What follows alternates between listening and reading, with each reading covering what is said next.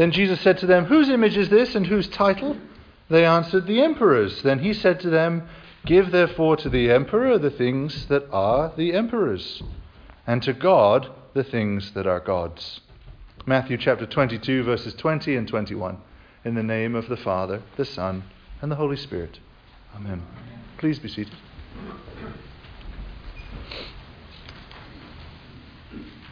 Many folk think that the gospel this morning is about a Christian's obligation to pay their taxes.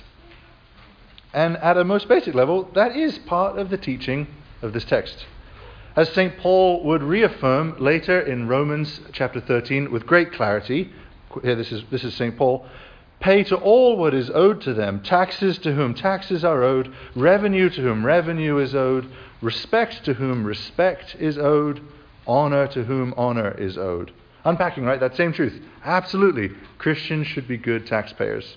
And more than that, actually, Christians should be the best citizens, honoring all of the laws that do not go against God's law. So we heard a great sermon a couple weeks ago from Lincoln about what it means to be a citizen of the kingdom of heaven. And part of the teaching of this scripture is that being a citizen of the kingdom of heaven and operating as a citizen within a worldly nation are not incompatible. They actually work together. We're not supposed to draw them at odds, as long as the earthly country doesn't ask for something that only God should receive. Right? That's also in what Jesus is saying. And what is it that only God should receive? Worship. Only worship is only due to God. And the sort of unquestioning allegiance that would do anything, again, I think is properly given only to God. That is kind of a form of worship, and not to any earthly nation. Outside of when countries do make occasionally these extraordinary demands, I'm teaching a class right now and looking again at the Decian persecution, where all the Christians were asked to do was come forward and just sprinkle a pinch of incense in front of the image of the emperor, and thousands and thousands of Christians would rather give up their lives than do that. So outside of those extraordinary circumstances, Christians should be loyal citizens, paying taxes, even if a government is unjust, even if a government is wasteful, still to be paying taxes. An extension of this is that Christians can never be anarchists. This was tempting to me as a teenager. I think all teenagers are a little bit intrigued by anarchism. But I think upon further reflection, there's so much teaching in the New Testament. No, submit to every earthly authority for the Lord's sake. That's 1 Peter chapter 2. We're called to be docile and submissive, not revolutionary. So that's all of that. That is all there in the passage, worth meditation. But I think there's a yet deeper truth in this gospel that we just heard that I wish to bring forward this morning. And it's this question of image bearing. It's right there in the text as Jesus' first counter question. Whose image and inscription are on the coin? The translation which we read from this morning said, whose head and inscription are on the coin. It's the same meaning, right? But because it's a little picture of the head of Caesar. But the Greek there is icon, image. Whose image is on the coin? And, and of course we still have this practice today, right? We still have portraits of our presidents on our money, and that practice is very old. Now we have lots of historical presidents on different pieces of currency.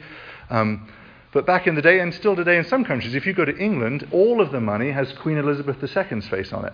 You stamp the face of the reigning monarch on your money. That idea is very old. This is what Tiberius Caesar did in the time in which we just heard this gospel lesson.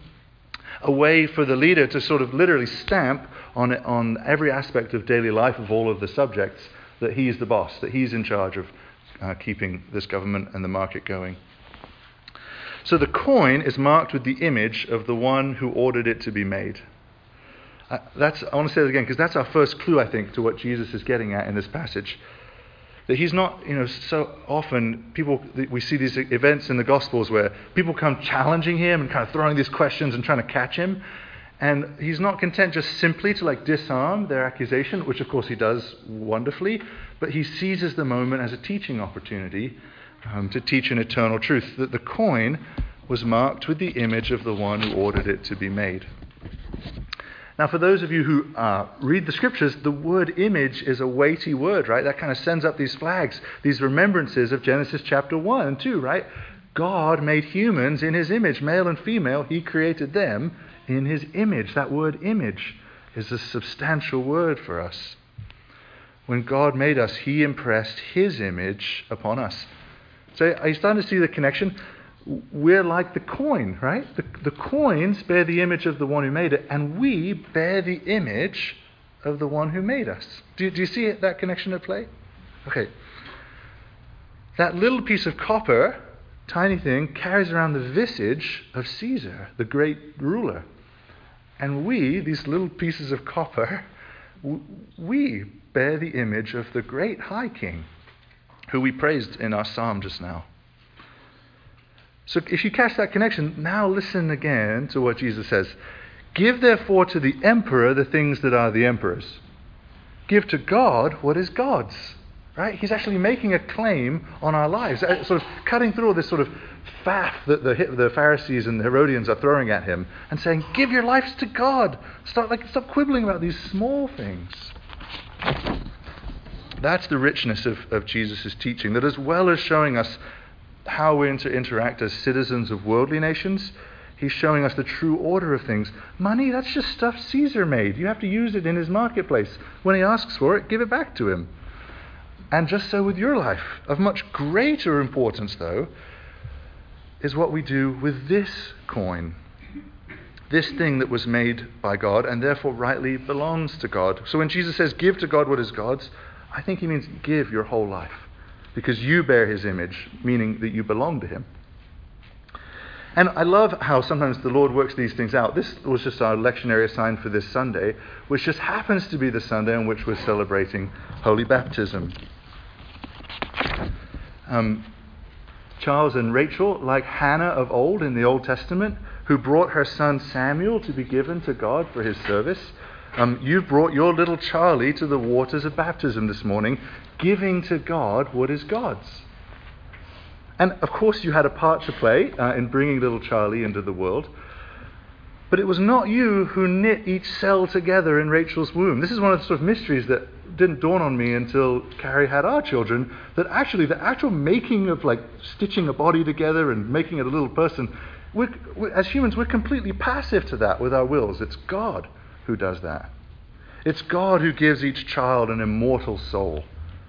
It's God who instills in each of these image bearers rationality, creativity, the ability to know him and to pray, and hearts that feel.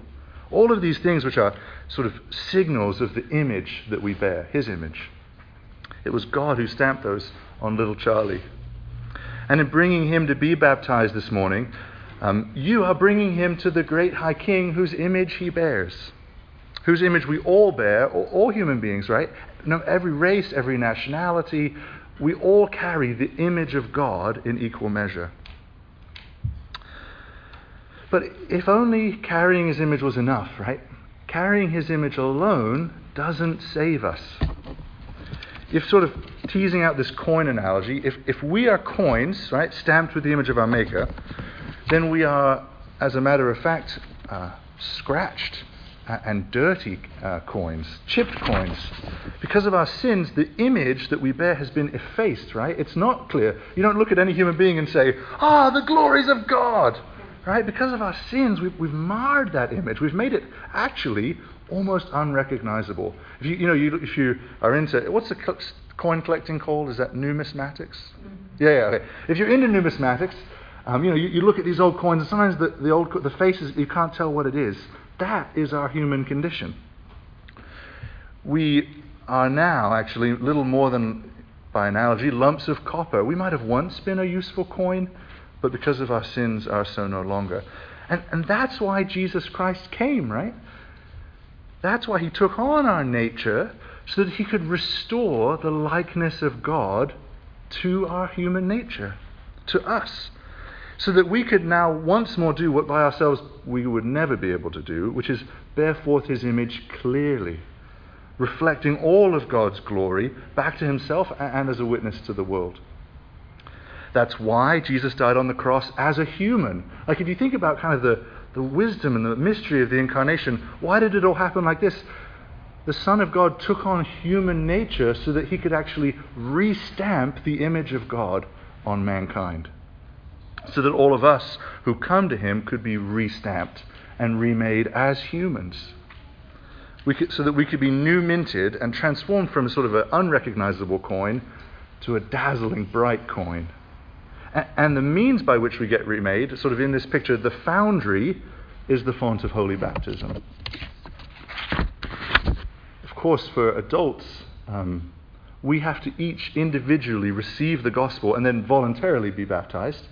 But for little children who are not yet able to receive the gospel for themselves, God still offers this free gift of eternal life, this restamping of his own image, his own likeness on our nature to them. As Jesus says, when the disciples try and hold back the children, he says, no, let the little children come to me. Eternal life is for children too. And absolutely, when they're old enough to choose for themselves, if they desire to keep this gift that they've been given, they have to choose Jesus for themselves. So, one of the great mistakes about, we inhabit a tradition that baptizes infants. The mistake is to think that that's sort of a one and done, they're just set forever. Not at all. That would be a terrible mistake to make. You're given a free gift of the Holy Spirit and the grace of Jesus Christ. But as Paul says, don't neglect the grace that's been given to you. So that's the charge. And it's a great and weighty charge for parents and godparents to be responsible for passing on that faith so that Charlie doesn't neglect the gift that God is going to give him today. Because he is about to be reminted. And he's about to receive an inscription, right? That's the two things on the coin in the gospel lesson today. A face and an inscription.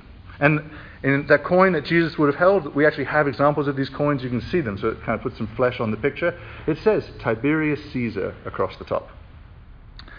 And like a coin, Charlie is about to be marked, as all baptized Christians are marked, with a mark that only angels can see. In the New Testament, this is sometimes called the seal of the Holy Spirit. And the inscription says, Christ's own forever. That's the inscription that sits marking all baptized people. Christ's own forever.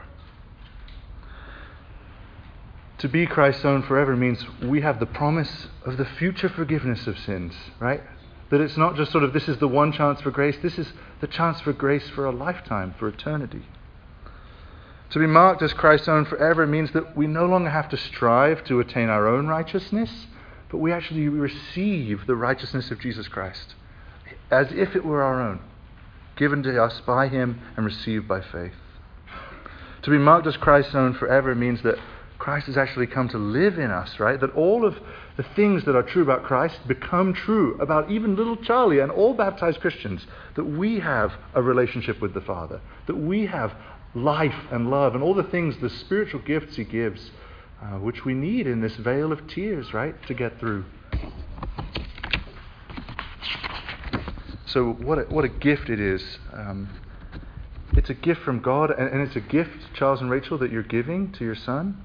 And I encourage all of you today to remember this great reality of the gift you were given when you were reminted in the waters of baptism. That you have been marked as Christ's own forever. That's just such a great thing. That God's image has been restored in you and you shine forth his glory. And like a coin, right, then let's bring this back to the teaching Jesus says, give to God what is God's. So you bear Christ's image now. So he may ask you to give him things, right? That's what we see kind of throughout the Bible, is the great heroes of faith being asked by God to give to God what is God's. Abraham is asked to give his own son's life.